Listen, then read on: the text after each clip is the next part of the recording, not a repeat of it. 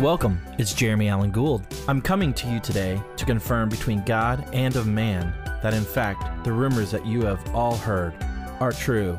I started this podcast because I freaking love music.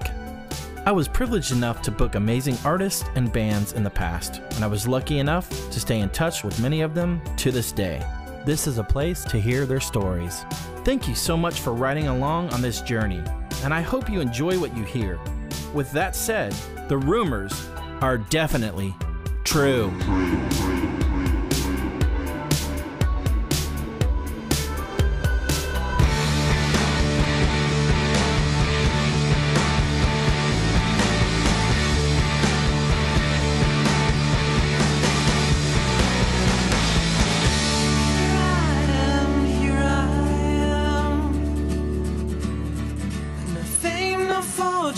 Only permanent.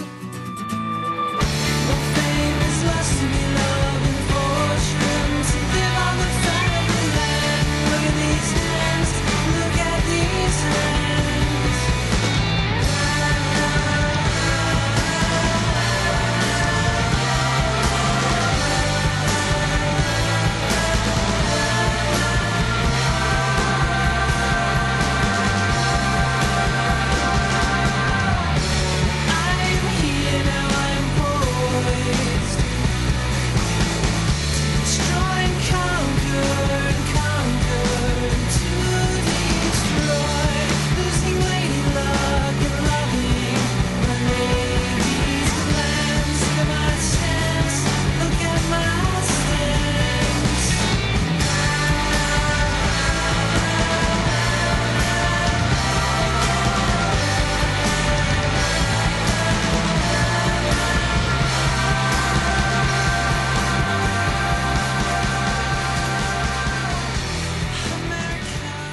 Hey, welcome to this latest episode of the Rumors Are True podcast. My name is Jeremy. Today I welcome Father Christopher Foley from the band Luxury. What an awesome conversation. Grew up loving this band, loving all their records, loving the rock and roll, the sass. I loved it all. Incredible band, incredible records, very influential in my life and many of yours as well.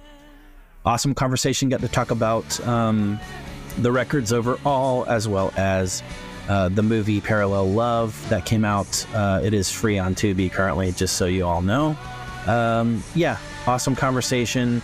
Chris and I met a couple years ago, and it was just cool to reconnect. So I hope you enjoy this latest episode with Father Christopher Foley.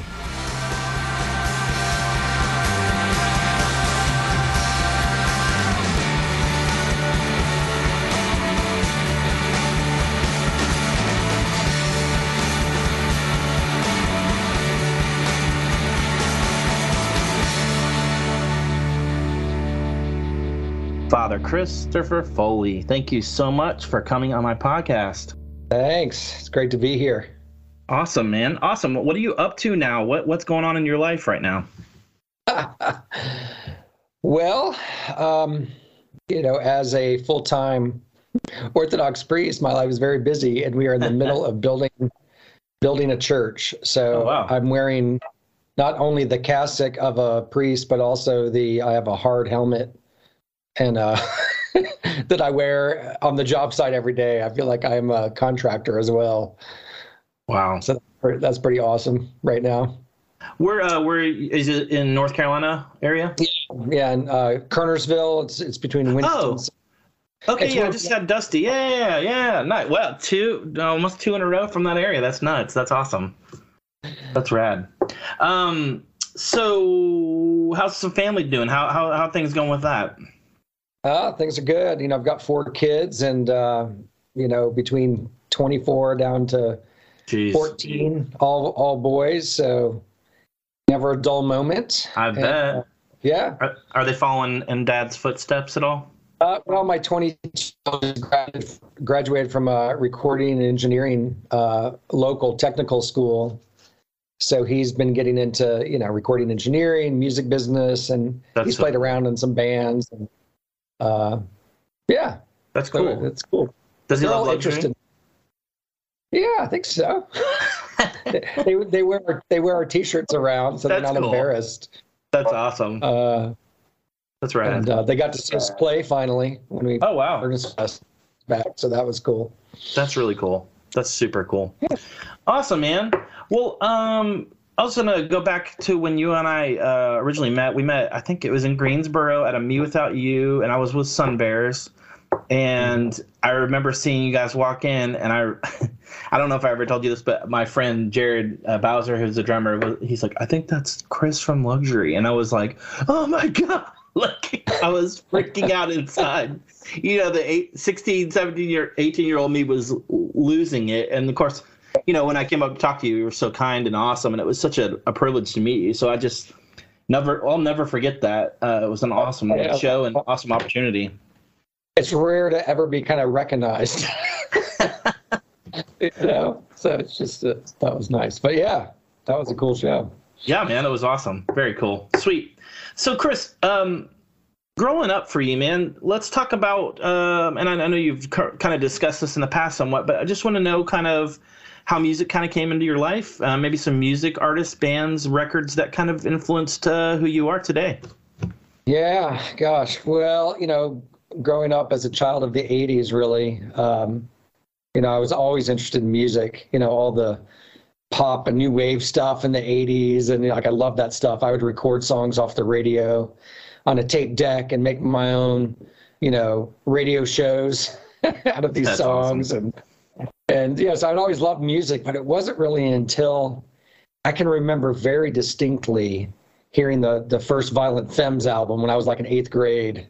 Wow. And I just was so taken by it. I'm like, what is this? This is so great, you know, and to sit down with it and learn all the words and everything. And then I can remember that same year, we were on a field trip where like we could drive to the event. We were going to hear Ronald Reagan speak. Wow. In downtown Atlanta. And so I was in a car with some friends, and they put on the Dead Kennedys' Fresh Fruit for Rotting Vegetables album. And I had never heard anything like it. And I wanted to hear more, like that kind of music. Yeah. So immediate. So I got into like Black Flag, and I kind of discovered this whole, you know, punk rock, hardcore underground scene. And in Atlanta, there was a pretty thriving scene. So really just dove in deep and then discovered, you know, bands like 7 Seconds, Minor Threat, you know, Rites of Spring, the whole DC scene. Yeah. You know, coming from a Christian background too, you know, it kind of felt dangerous, but then to discover that there was this scene that was, you know, kind of straight edge and really wanting to make a positive difference, you know, even though they, if anything, were probably anti-Christian, but right.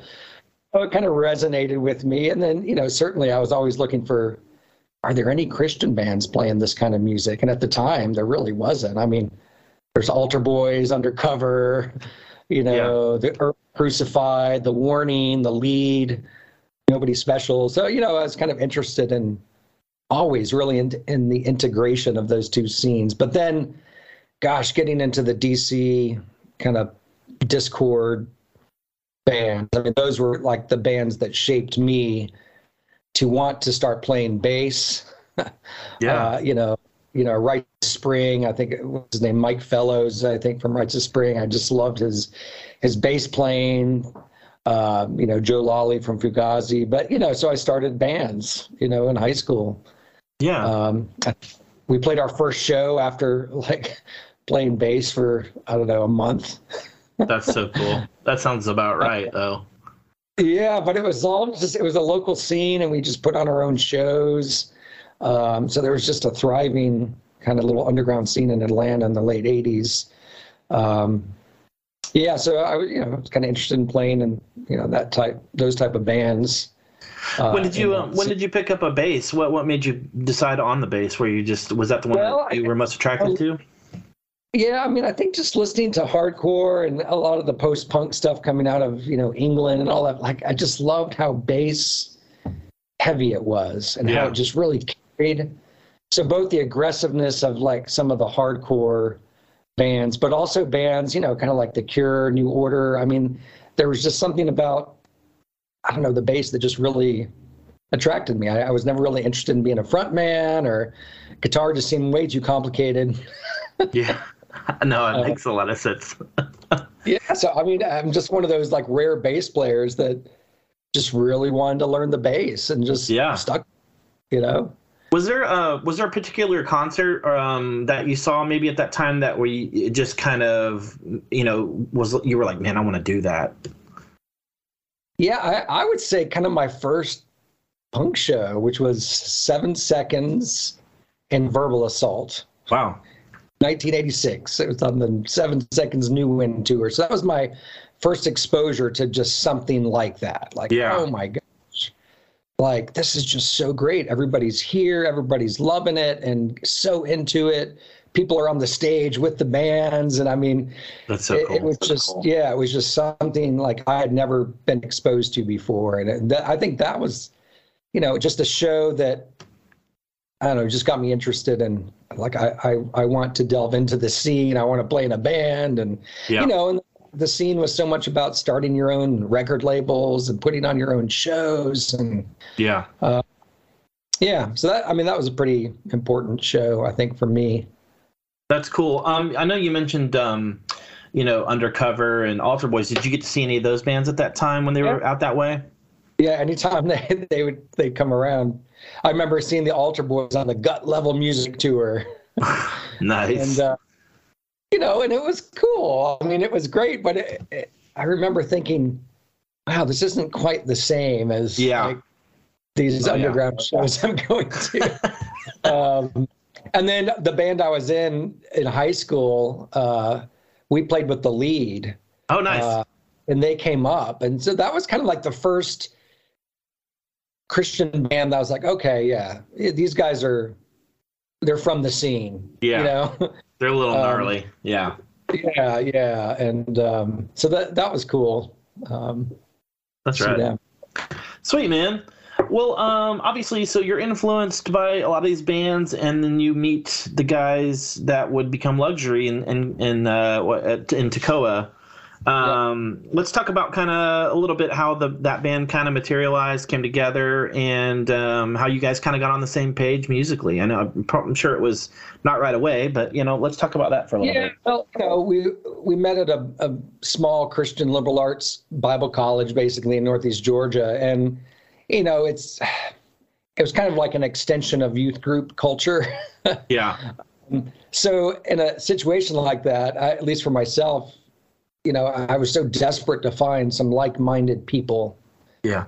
So right away, I'm scanning the cafeteria for band shirts or Doc Martens, or, you know, something to like, okay, where's my tribe here? Yep. And very quickly found the guys that eventually, you know, we started Luxury, and, you know, still lifelong friends. But, you know, I think when you're desperate to find like-minded people, you know, our tastes weren't exactly the same. Sure. But they were just non-mainstream.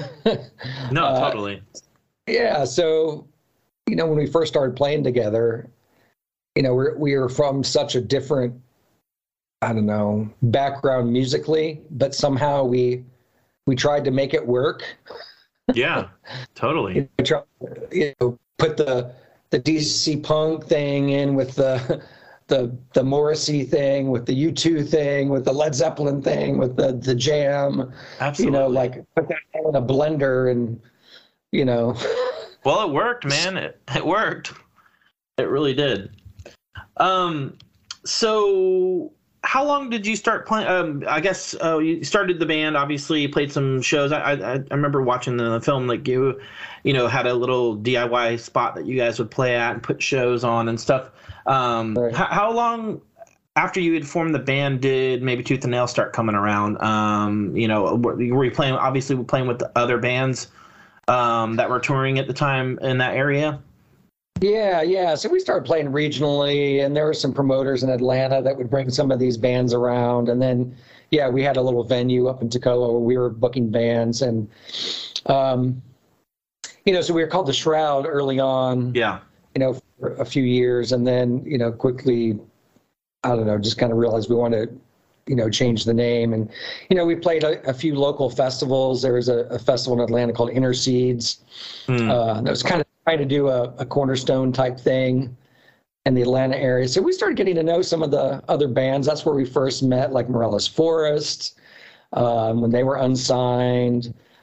We got to know the Prayer Chain guys pretty well. We played them a number of times. We booked them at our venue.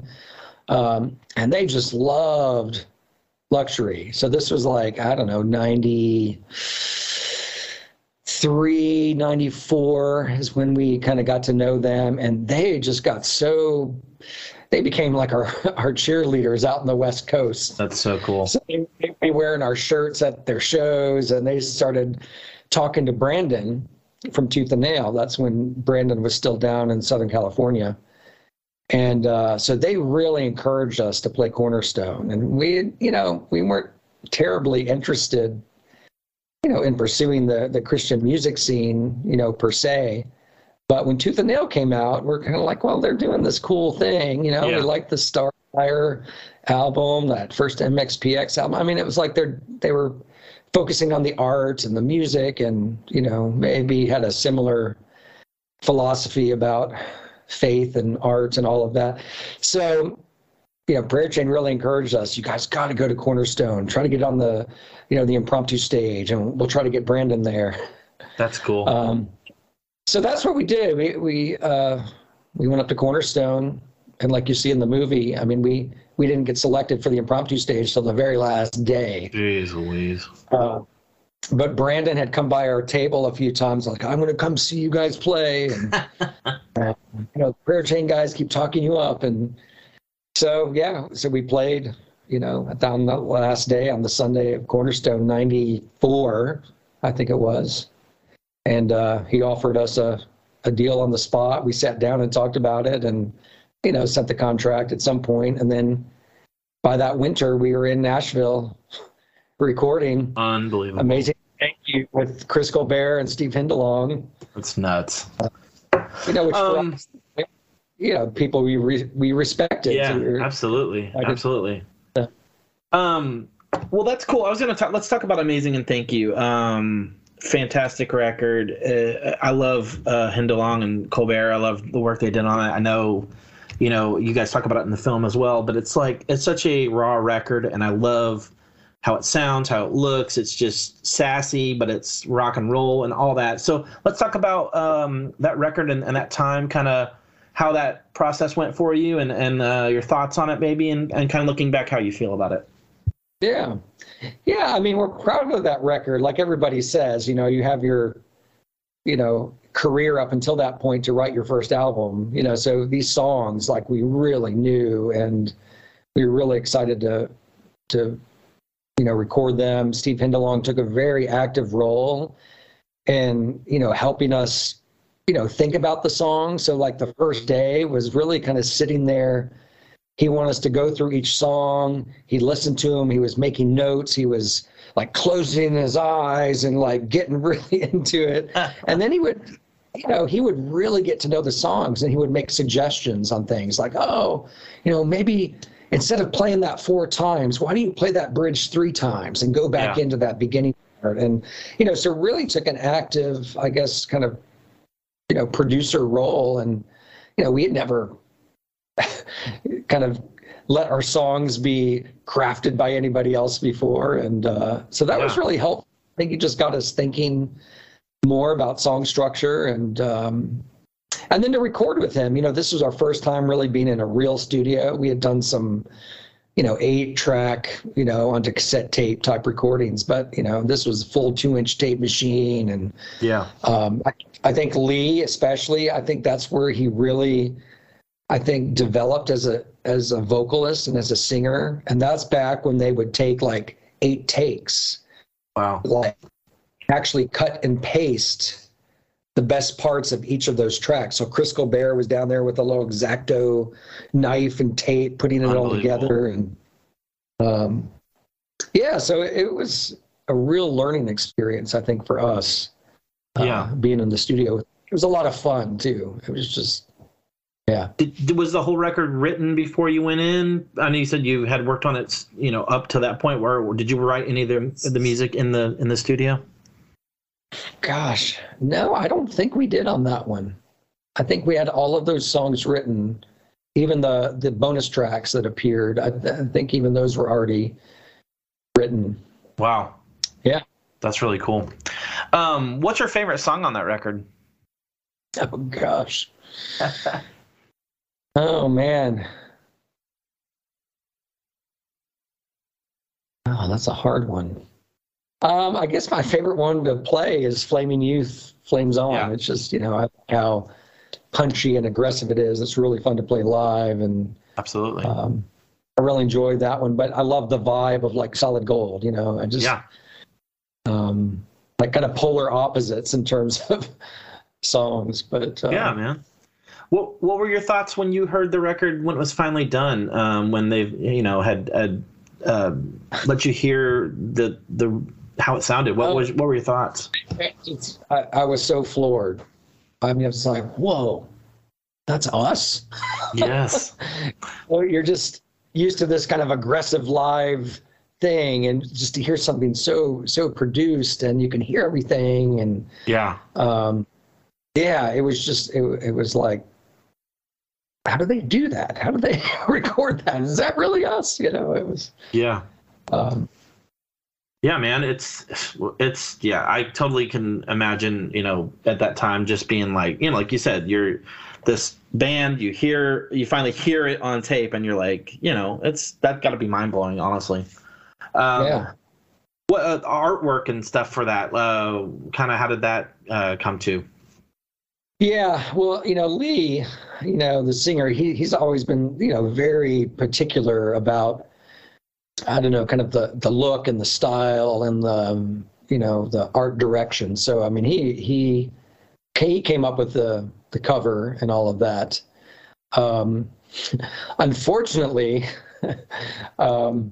I can't remember exactly why, but maybe timing wise, Tooth and Nail wound up just doing the interior of the booklet themselves. Oh, yeah. And didn't really get an approval on that. Wow. All of a sudden we got the final product, and we're like, whoa, what's this? And we had sent them, I think, like a bunch of pictures and kind of a description of what we were hoping to do on the inside. And I think they thought that they were doing something that would be in the luxury vibe, but yeah, some of the interior, it's just, I think it's pretty awful. And I think they forgot, they didn't put the lyrics on one of the songs. And so we weren't terribly pleased with, the inside. I get it.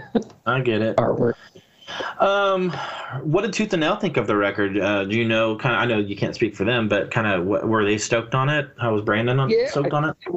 And, Brandon came out when we were recording, and he was, really excited to, to hear it. And, I think Brandon was a big Smiths fan.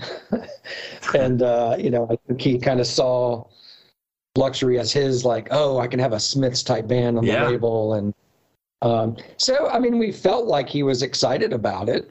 And, I think was pleased with it. And then, of course, to see press coming out and reviews, and, that was pretty cool for us to, this tiny little band in Georgia to see it advertised and, I don't know, the front cover of, Alternative Press or something, it was kind of. Yeah, I was going to ask you, what was the reception like for that? I mean, do you remember, obviously there were reviews of it and stuff. Did you get a lot of press in maybe the secular world as well?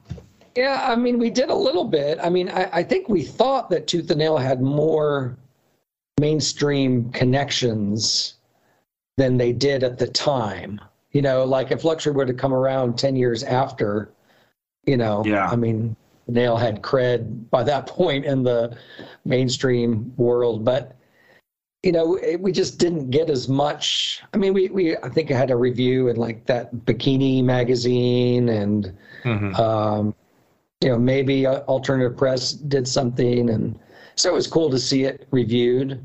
I think the Christian market didn't know what to do with the record. Yeah. Because it wasn't, some, Christian rah-rah type album. And even the lyrical content, we were told that it got returned. Oh, gosh. Both Tooth and Nail records actually, got returned. Parents didn't like the lyrics or whatever. Yeah. Oh, how dare you guys think outside the box? How dare you? Yeah, well, and I think we always kind of enjoyed, like, I don't know, kind of being in that pressure cooker of a super uber conservative, evangelicalism at the time. There's kind of, it was kind of fun to, I don't know, push against that a little bit. Absolutely. Absolutely. So record comes out, you go hit the road, I assume. Who are you touring with at this time? Yeah, I mean, mostly, we were doing a lot of Southeastern dates, like 3 or 4 day, short mini tours. And then I think it was for that album, we did I think that was the Prayer Chain tour, for Mercury. So we did the East Coast leg of that tour. But you didn't do the one I saw, which is weird, because I saw them in West Virginia with Starflyer, and you guys were not on it. Yeah, I can't remember how it was all split up. I think Starflyer did maybe like 60% of the dates, and we did the other 40%. So it was kind of up towards the Northeast and then down the East Coast and down into Florida and then over. So we must have gotten on the date after. I mean, I'm stoked I got to see Starflyer at least, but it would have been awesome if all three of you would have played. That would have been even better. What an awesome tour. I mean, Mercury is one of my all-time favorite records. I mean, what was that like on that tour? Oh, it was cool to see them perform that stuff every night. And it was on one of these tours where we did full production. And part of the contract is the band unloads the sound system and sets it all up and the lights and so it was a lot of work. It wasn't just show up and play. It was, by the time you had everything set up to play, you were all sweaty and I bet. What a long day. Yeah, but we learned a lot. I mean, that was, we learned a lot about touring and, the road and, all of that. That's cool, though. Did you get to open, I know you were mainly playing Christian venues, but was there any, maybe in Atlanta, you got to open for any bigger secular bands at all, or were you just kind of pigeonholed? No, I think we were pigeonholed, unfortunately, and it has come out over the last few years. I think Matt Hinton, the luxury band member, the guy that did the movie, he talked to somebody recently from Atlanta. He used to book it, the Masquerade or one of the big venues, and said, "Oh yeah, we knew about luxury, and we purposefully didn't put you on, certain shows because we didn't want a Christian band." And it was just so funny because we weren't same. I think it was just that Tooth and Nail connection at the time. So there was a few. I remember one show got canceled. We were going to open for Seam, which is one of my I love Seam. First favorite bands. And then at the last minute, I think their bass player quit, and they had to cancel the tour. And so we were kind of disappointed about that. So really, the only bigger bands, I mean, we played with a lot of local bands, all over the place, but probably the only bigger bands we opened for were more from the Christian music scene. Yeah. 77s, Prayer Chain, Scattered Few. Yeah. We got to play with a lot of those bands, but. No, I get it.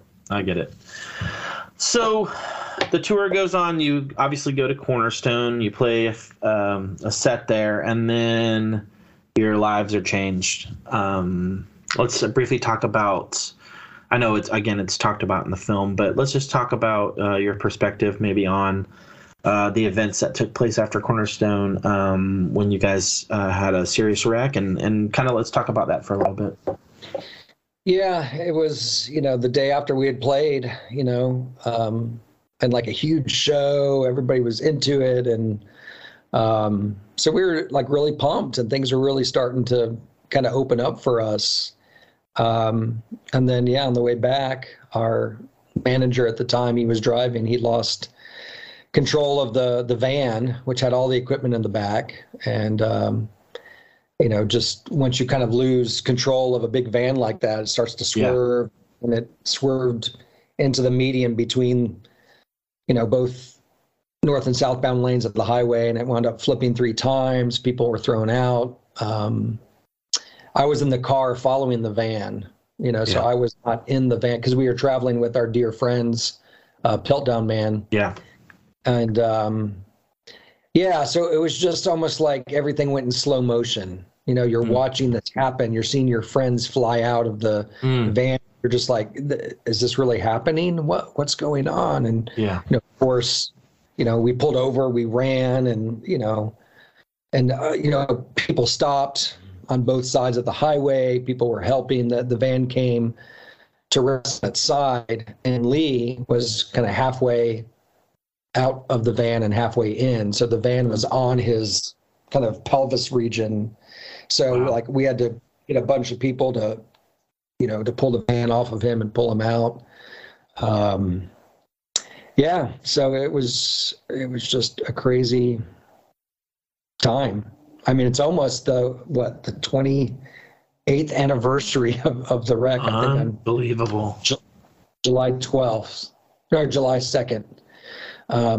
So between everyone, I mean, pretty serious injuries. There were 3 broken necks between the bands. Lee himself was in ICU for a number of days, and it was really hit or miss. Like we just didn't know how serious it was. So it just, I don't know. It's kind of sobered us up very. Absolutely. Do you in that time of recovery, was ending the band an option? Was that talked about? Was that something that you guys were like, hey, I don't know if this is worth it? I don't know if we ever talked about ending it. I think the focus was so much on recovery that it was just like, let's focus on that right now and not even kind of talk about it. But, we love playing music, and sure. We were dear friends. And so, I mean, I think as, everybody started recovering, and as Lee started feeling better, I mean, we started playing again. I mean, we kind of kept writing, and, I think slowly, we never made the decision like, okay, are we going to keep doing this? Are we not? It was just, I think, this slow process of, let's at least keep writing. Yeah. I mean, I don't know what this means for the future. But certainly it wasn't about, like, before the wreck, it was like, man, let's get bigger and bigger. Let's play more. Yeah. Let's, we want to get out there. I think now our perspective was very different. We were just really focused on, like, what's important in life. And, like, we wanted to keep writing and recording, that's for sure. Sure. And we had written just all these new songs that we just were so great. And some of them were, I think him processing this near-death experience. Yeah, and absolutely. So I think the writing got a little more serious, still a little sassy as well, but sure. Maybe less sassy than the first album. What was it like when you played your first show back as a band after the recovery? What was it, a cathartic experience? How did that feel for you guys? Yeah, I'm trying to remember what the first show was actually. I mean, I remember just thinking, wow, this is just amazing that we're all still alive and that we're playing these songs. And I think just kind of getting excited about, getting these songs written and recorded. And we had a 2-album with a 3rd option deal, I think, with Tooth and Nail. So Tooth and Nail, I think, was pretty eager to see us get back in the studio. Sure. Well, I was going to talk about, latest and greatest. Obviously, the wreck influenced that record immensely. You can hear it, and like you said, in the lyrics and the tone, you said it's still sassy, but it is definitely a different direction, but in a beautiful way. It's probably my favorite record you guys have put out. I love them all, but this one's always just been the one for me that I just have connected to the most. And I think part of it is because of that wreck situation and hearing those stories and stuff. It's a beautiful record. So let's talk about that. Maybe some thoughts on the recording and memories from that time. Obviously, you're still recovering and getting in the studio. Yeah, I mean, we're excited to get back in the studio. We recorded with Dave Barbie, who was a pretty well-known producer in Athens. He had been in that band Sugar, with Bob Mould. Yeah. He was in a pretty successful local band called Mercyland, and a lot of the cool bands in the Atlanta and Athens scene. Like, you recorded Dave Barbie. He was kind of a guy, and he still has a studio there. So we were excited to record with him, and that was at least for me, I think, since we didn't have all of the songs written, we were writing some in the studio. And so I just can remember, the song Pearls. I was just in the studio strumming on a classical guitar. And then Dave Barbie comes out and like, wait, keep playing that. And he's setting up microphones and here, you do this. And somebody hit this bass drum and you here, play on the piano. And like all of a sudden, like a song had been crafted. That's so cool. So that was pretty neat to kind of see something just organically, because the studio sometimes can feel so sterile. Mm-hmm. We were such a live band, and so that was the hard part, even with the first record too, of just how do we, get the live experience in the studio and the sound and all of that. So, I think we were pretty pleased, with how it turned out. I know the guitar players weren't thrilled about how the guitars came out on that album. But certainly me and Glenn loved, the bass and drums on that album. That's what Dave Barbie did very well. Yeah. But we were excited for it to come out because, I think it was our catharsis of the wreck out. But unfortunately, I don't think it got the tooth and nail. I think wanted us to be more active than we were willing to be. I mean, all of us were married at the point, the wives, some of their husbands had almost died. I mean, it was kind of like the thought of just going out and touring nonstop, just longer in the cards for us. No, I get it. So I think we had a little bit of tension. I think with Tooth and Nail, they wanted us to be more active. And then if we were more active, then they would push the album more. And we're like, well, you push the album more, maybe that would help us to be able to be more active. No, I get it. What's your favorite song on that record? Oh, man. Probably Red Mascara. Just as a bass player, it's total bass and drum groove, and that's my favorite song to play live, even still. So that's probably my favorite. That's awesome. I've always loved "I Know Why the Cage Birds Sing." I think that's such a powerful song. I mean, I still get chills every time I listen to it, and it's such a, I don't know, it's such a beautiful song and such a well written song. And I've sent it to many people over the years, and it's just one of those songs I feel like it defines you guys somewhat in a I know you're kind of have all different influences, but I feel like that's the song. If I'm like, this is a song I want, because it encapsulates you guys all, just, I don't know, beautifully. I just think it sounds, when it kicks in at the end, getting chills right now thinking about it. Yeah, and that's a powerful song to play live too. And I think because it is definitely a reflection on the accident. I mean, it is a powerful song, and we've had people respond to us too, just that have been through some difficult stuff in their life, saying, man, that song was very helpful. Yeah. And that's where you're just like, whoa, that's amazing. Here we are, this little band in Georgia, and people from, I don't know, Washington State are writing us, telling us about how much this song means to them when they were struggling. Or that's so cool. Know. That's sick. Yeah. What was the reception like for that? I know you mentioned kind of there wasn't much press or Tooth and Nail doing their part, I guess, but kind of was there good reviews for that, or was the reception good? I think we had more reviews for that one, kind of in more mainstream press, which was nice to see. And some people gave it good reviews, but they were also, oh, this is just bland 90s guitar pop, or something. So we had to kind of deal with some of that. But also the Christian bookstore didn't like this one either. Of course they didn't. Yeah, because there was, a few songs on there that were, I think, kind of taking the church to task a little bit. Yeah. I think, so there were some returns, on that as well. But then we did the Morelos Forest tour on that album. Nice.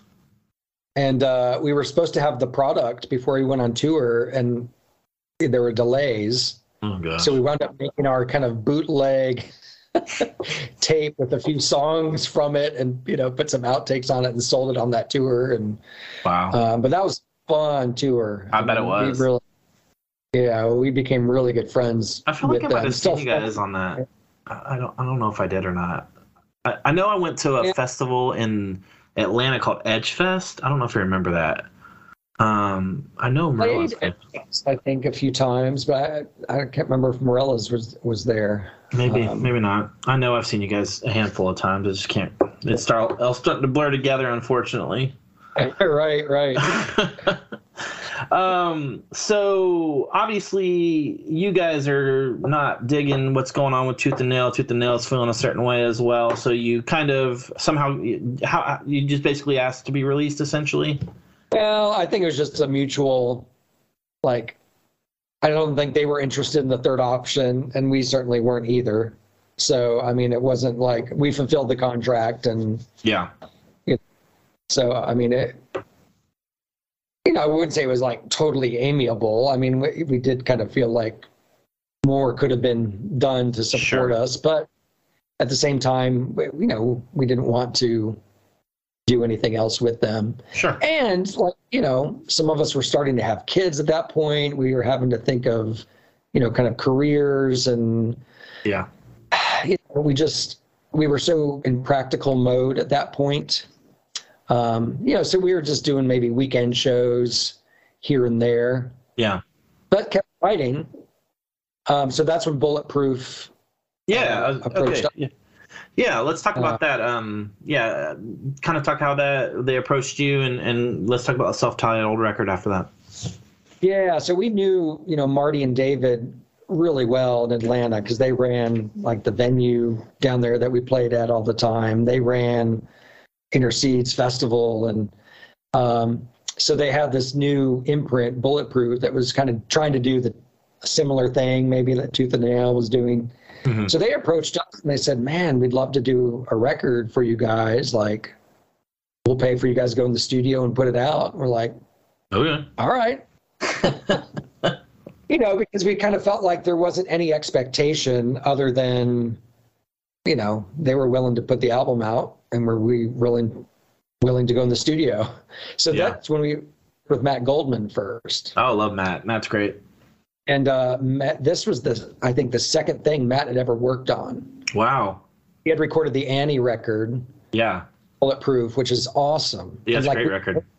And we're just like, man, Matt's got a gift. And we'd known Matt for a long time. He was a good friend of ours. He played in Piltdown Man, and he was, there at the accident and all that. So he was the first person we talked to. So we recorded with him. And man, it's just, to this day, I mean, I love kind of the other records, but, I think for us, that was the first time we had recorded digitally, and he was using Pro Tools, and we're kind of like, oh, I don't know about this, we're going to lose on the low end, but man, you hear that final product. It's so good. It's like, man, this sounds so good. I mean, so I'm really proud of that record, and there's a number of fans that like that one, and that was like the first one they heard. There's kind of like the tooth and nail early fans, and then since Bulletproof had different distribution, I think it got into more places, even though the distribution company I think went under like a month or two after it came out. But there just seemed like more people heard that album, and talk about that was kind of their gateway into luxury. And so that was fun. But I mean, we were all, again, kind of in this different place where, again, we were having kids, we were trying to support our families, and we were certainly excited about the album, but we didn't really, I think from that point, we didn't really feel like we wanted to kind of go out and do the band thing. Yeah. No, I get it. I mean, maybe, I don't know, 4 or 5 shows a year at that point or something. It just, things were kind of starting to slow down. We never really said like the band is over, but we just, I don't know, it just wasn't quite as active. It just wasn't as important for us to be kind of hitting the pavement. Yeah, no, I get it. Did you like, when you heard the self-titled record, obviously you were stoked on what Matt did. Like, did you like it better than the previous records? Were you just ecstatic over kind of like the vision and the direction you guys are going? Yeah. I mean, I remember thinking, wow, I feel like this record is kind of on a whole nother level. I agree. Gone or kind of like the edgy, kind of like, I don't know, punk raw stuff of the early albums, and it's like, wow, it feels more mature. Yeah, I agree with that completely. Yeah, so I think we were all proud of it, and unfortunately, when the distributor went under, Bulletproof then wound up going under, and so they wound up just giving us all the product, and we still to this day have like thousands and thousands of CDs in boxes. Jeez Louise. That we've tried to give away. So if anybody's listening to this and want a free CD, hit me up. That's awesome. So you're obviously not playing much, just regional show here and there, family life's creeping in. You take a little bit of a break and before you start to work on health and sport, and I guess how does Northern come into the picture? Yeah, well, and we don't have to go too far afield here, but parallel to all of this was kind of our journey, or at least Lee and I at first, I'm just kind of leaving evangelicalism and becoming Orthodox Christians, and so that was kind of going on during this whole time. And I would say kind of the rep played a little bit of role, at least for at the time, the two of us, to kind of fully make that journey over there. So after self-titled, I was just getting very focused on again, supporting my family and kind of my love for kind of this more newly found ancient Christian church, and always had an interest in serving the church, going into some kind of, I don't know, work where I'm working in the church or for the church. And so that's when I decided to go to seminary. Mm-hmm. So in 2002 is when I moved to New York to go to seminary. So for those 3 years, I mean, just my life was so focused on my studies and, just all of that. And sure. So halfway through seminary is when I get a call from Lee. Hey, I've been talking to Northern and they want to know if we want to do another record. What do you think? And I'm just like, oh, I don't know. It's like my brain is so not in band life. World. Yeah. But I said, I'd love to. I'd love to come back. And so I went down and they had already been working on some of the songs. I think Lee had demoed some stuff and sent it around. Because by this point, Lee was living in Kansas City. Yeah. Glenn was living in Nashville. Matt Hinton had come on around the time of Self-Titled to be, another guitarist. Jamie was still in Toccoa. So we were like spread out. But we came back to Toccoa and Jamie recorded that one. Wow. Self-produced, and that was a lot of fun. It was a break for me from studies to go down and just hang out with my friends and record this album. And Northern, we knew them through the Prayer Chain connection. Yeah. They're all friends with Jeff from Northern, and I think Eric from Prayer Chain was even kind of working for them during that time. And then like a lot of the bands on Northern at the time were, people that we knew kind of from the scene back in the day. And so it made total sense. And so they were excited about it. And yeah, so that came out. And that was totally different because we were definitely writing in the studio for that one. Because we weren't, in a sense, we weren't a band in the sense we weren't practicing every week and writing together. We were spread out all over the place. And that was the first time that, even Matt had taken on kind of a more active role in the band as well, not just being kind of another guitarist for the live shows. And so, it was really collaborative, the stuff we were writing together in the studio. So there were some great moments in recording that where just, some songs just really came together. We're like, whoa, where'd that come from? And we tried to, I think, be a little more experimental. I think especially, Jamie kind of taking it and running with it and introducing some keyboards and drum machines and, double-tracked things. And it just, So I'm really proud of that one. I bet. And, actually, my 22-year-old son, who's the recording engineer guy, that's his favorite Luxury album. Wow, that's cool. Yeah. What's your favorite song on that one? I forgot to ask you on your Self-Titled as well. What are your two songs on those? Well, Self-Titled, I really like Conquer and Destroy. Great Conquer song. and Destroy. That's just a fun song. And Health and Sport. I love the needs of the many, the needs of the few. I think I made my own in that one. It's probably because, again, it's bass and drum, groove heavy. Yeah. And that's a song that was kind of like in the studio. It just happened. We had these like little things that came together, and then That's really cool, man. That's awesome. You got to be able to get together, bro down, hang out, and write a cool record. That's not many bands can do that. Yeah, who gets to do that? I know. Not too many. Well, they're studying at seminary. I know. So. That's cool. That's awesome. So that record comes out. You're obviously still just kind of playing shows when you can. Obviously, you're going to school and seminary, and Lee as well. Do you guys get to play much at all, or is it just you're basically a studio band at that point? I think the last show we played until very recently was before I left for seminary. So It would have been, I think, maybe Cornerstone 2001, because we played Cornerstone in 2000 and 2001. I think that was probably the last show we played before I left for seminary. Crazy. And, Jamie was active in his, new project, They Sang As They Slew. Yeah.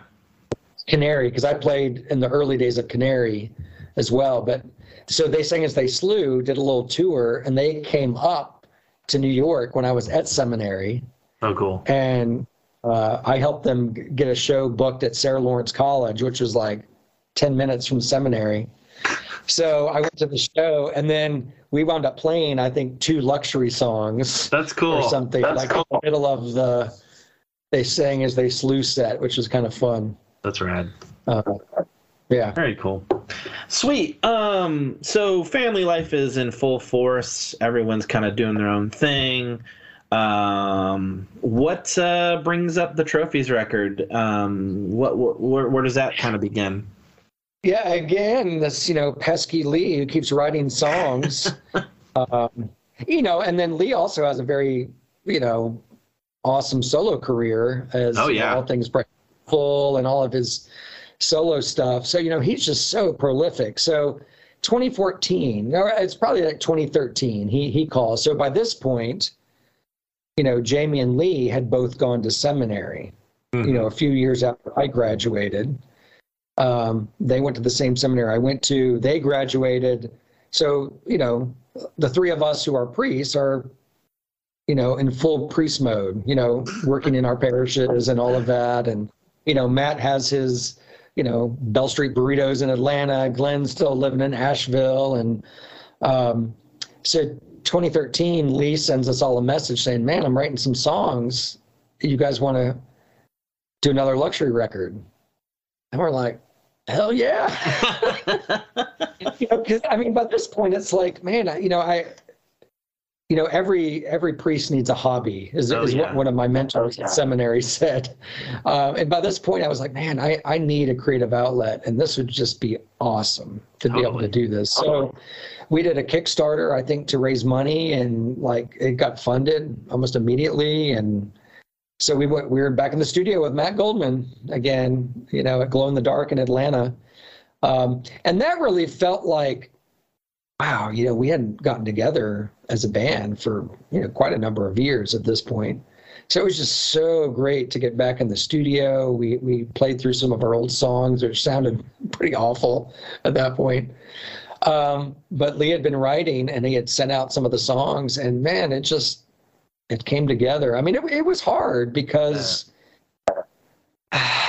when you're not playing together all the time, and then you're trying to write and come together, and we're totally in different places musically. We're just in different places than we were back in the day. And, really that was a struggle to kind of bring that all together. But I think by the time it all came together, I remember hearing the first mixes, because the guitars especially were done long after, I was around in the studio. So we did bass, drums, scratch guitar, scratch vocals, and then they did a lot of that on their own. So I didn't know what the guitars were going to be sounding like. And then all of a sudden to hear the first mixes, for that song Parallel Love, I was like, so whoa. Good. It's so man, good. This is so great. And it's so different than even how we had been playing it. And so by the time we finished mixing that and got the mastered version, I was like, man, I am so proud of this record. That's so and cool. So the Kickstarter people got it right away. But during this time, maybe to transition over to the movie a little bit, Matt had done some other documentaries. He has this great documentary on Sacred Heart shape note music singing in the Deep South. And that's awesome. I'll have to check that out. yeah, it's really good. It won a bunch of awards and stuff. So he kept showing up at the sessions with a camera, or a guy that he, I guess, was paying to show up with a camera.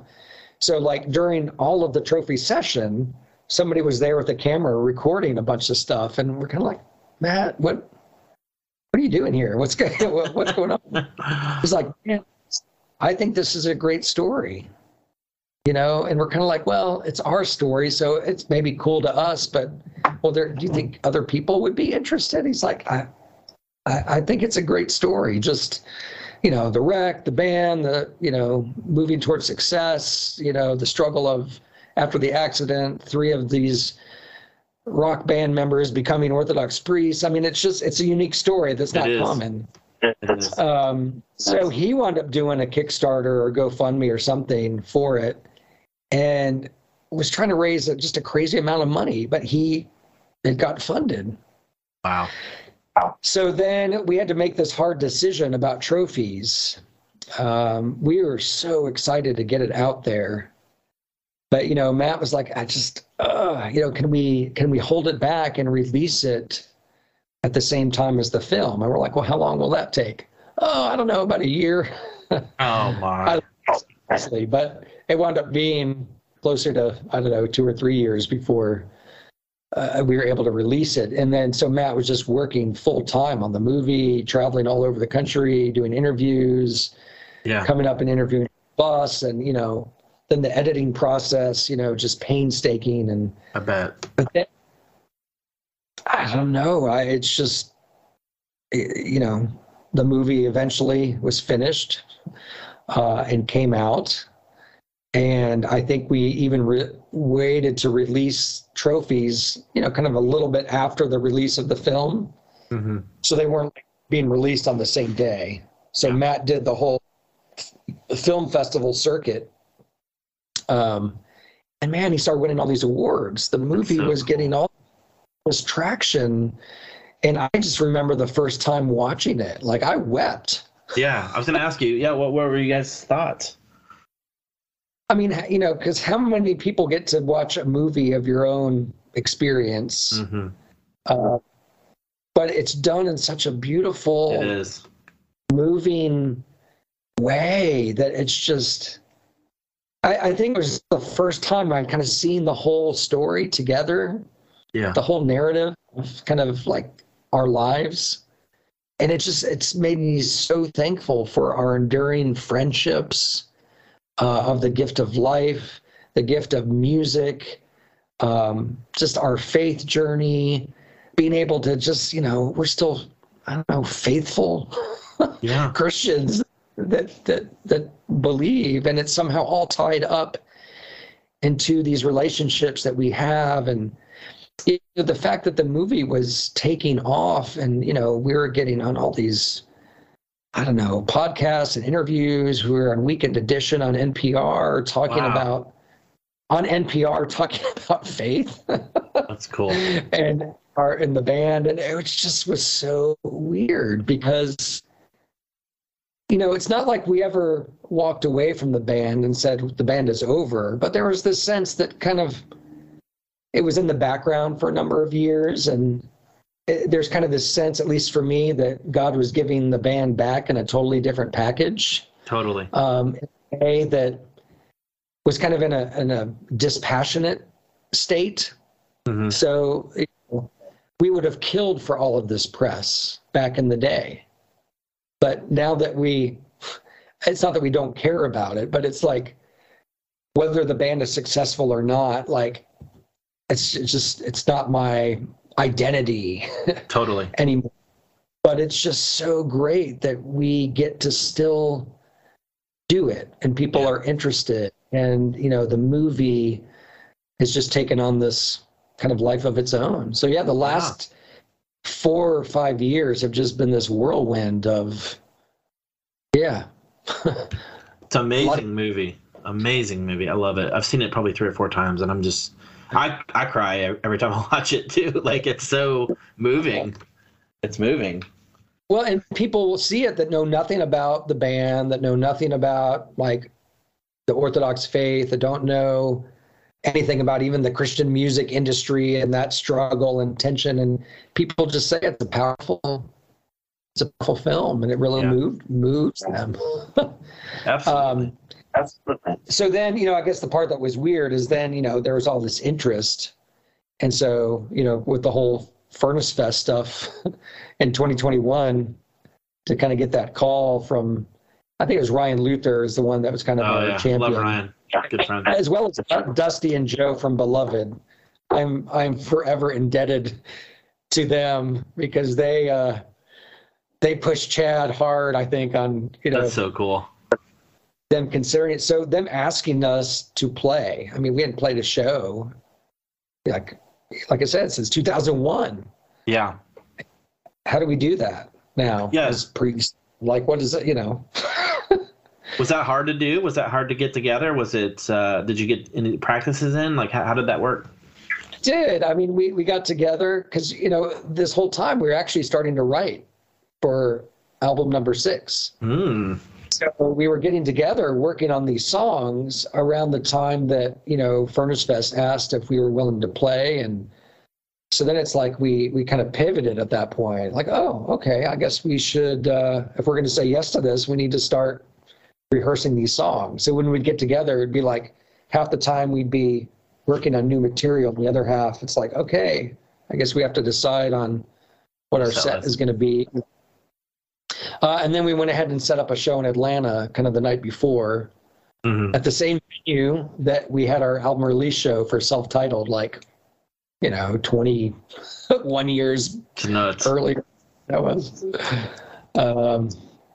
And Unwed, we played with Unwed Sailor at that show. Oh, nice. So Jonathan. really, Love Jonathan. with Jonathan. Yeah.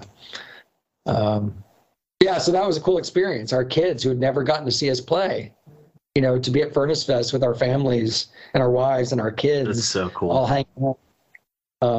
And Brandon was there. It was weird to see Brandon again after all these years. That's awesome. What was the reception like from the people at Furnace Fest and at the Atlanta show? I mean, great. The Atlanta show was packed, and it was like a family reunion. It was like all these people that we hadn't seen in years and years, and that was just so awesome. A lot of fun. Furnace Fest, we were a little nervous because, we're not like a screamo metalcore band. We were on the dad rock stage, I think. And and Furnace Fest isn't all just loud music. I mean, that's the majority of it. But I was surprised by some of the fans that we had. These people that I would expect not to be into what we were doing. But we had a good crowd, and we had our vinyl, I think, for sale. We'd finally re-released Self-Titled on vinyl, and Health and Sport on vinyl. So that was kind of exciting to have those there to sell, and our new T-shirts and all that. But it was great. That's awesome. It's great to see a bunch of longtime fans that had never seen us before. That's rad. Yeah. That's really cool, dude. So, reissues. Burnt Toast Vinyl is obviously putting out the first 2 records. Let's talk about that.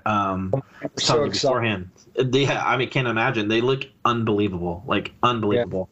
Yeah. What was the process for that, and kind of what are your thoughts on that?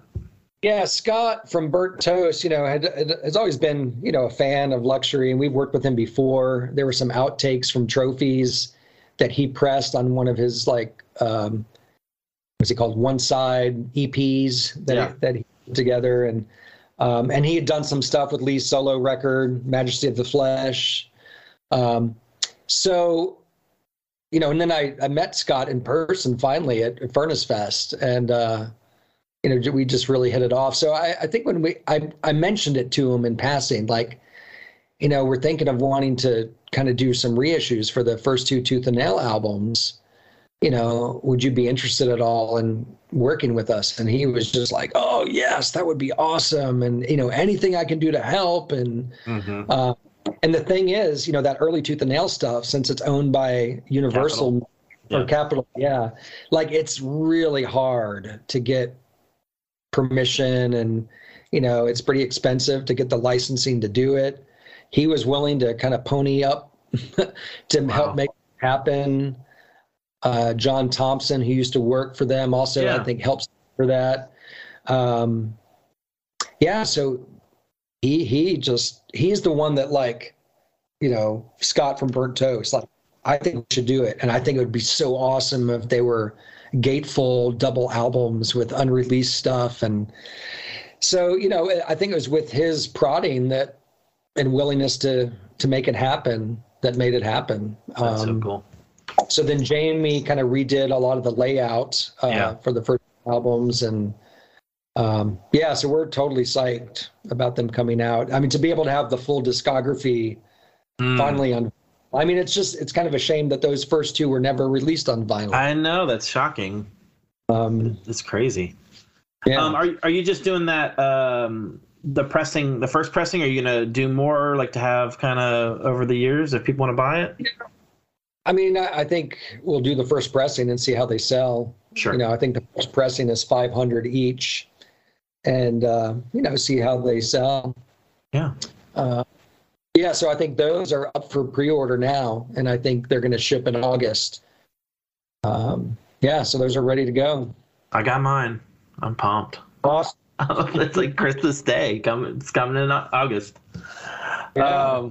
Dude, that's so cool. I'm like you said, it's just one of those surprising they hadn't been pressed, but it's just, I think you guys did it well. And, Scott did a fantastic job. Looks fantastic, and you guys working on it. Just, I'm stoked. Can't wait.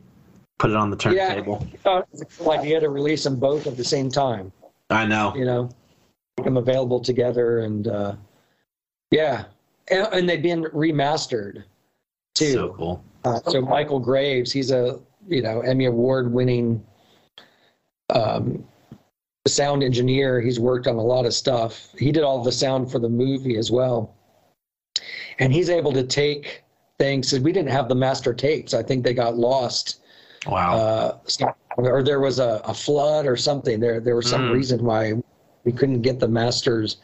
So he's working from a digital master, but he has a way of working magic, and especially latest and the greatest. I think people that were not satisfied with the sound of latest and the greatest, it's so much more punchy, and the guitars are so much more present than they were. It has some unreleased tracks and some extras on there, some live stuff, and I think people will be really happy with it. It's exciting, man. It's really, really cool. Yeah. That's awesome. Well, let's pull out the old Magic 8-Ball and tell me what your future looks like. I know you've obviously got your career and your family, but and you're obviously mentioned a sixth luxury record. What does the future look like for you? Yeah, well, we're working on it. We've been working on these songs probably for about 6 years. I mean, it's just crazy. And we have done pre-production with Matt Goldman on these songs. We probably have 3 or 4 different versions of these songs we've been working on, and we just have not been pleased with these directions. So we've kind of burned them all down and rebuilt them. And we're trying to kind of do things a little bit different this time around. And I'm not sure how it's going to sound. I mean, we've done all the bass and drums. I think some of the vocals have been done. And right now the guitars are being done. So Matt is traveling around, to Jamie, to Matt, the other Matt Hinton, and is kind of still crafting. I think I still have a bass track to do, but I mean, our hope is to at least get one single released in the next few months, and then get a pre-order started. That's great. So I guess at this point, it would probably be early, maybe next year before that would be released. But, I think if I recall, there's maybe 9 songs. Nice. So, and I think it's going to be a little bit of a direction change. We're trying to focus less on guitars and more on sounds, and there's probably more keyboard, and so honestly I don't even kind of know what the songs sound like yet in their final form. Yeah, but we're excited. That's cool. To put it out. Are you? I know you mentioned a Kickstarter. Are you guys gonna? Is there any labels interest, or are you just gonna do it yourself? Or I think we're just gonna do it ourselves, and do a pre-order, and then put it out ourselves. That's cool. Yeah. That's exciting, man. I'm really, really pumped to hear it, man. And man, thank you so much for coming on my podcast. This has been such an awesome conversation. And, I probably say this a lot, but 18-year-old me would have been freaking out to talk to you. And I know we've talked over the years, but man, this has been such a pleasure. And I'm really stoked that you gave me your time and got to hear all these cool stories. So. Oh, it's awesome. I'm just, it's an honor that you're even interested and that your listeners are interested. We kind of feel like, there's 2 or 3 other people out there that might be interested in what we're doing. So, dude, hey, man, they're out there. Trust me, they're out there. Chris, or Father Chris, I should say. Thank you so much for your time, and I hope to see you soon, and maybe I'll see you guys play at some point again. So we'll see. All right, man. I'll talk to you soon.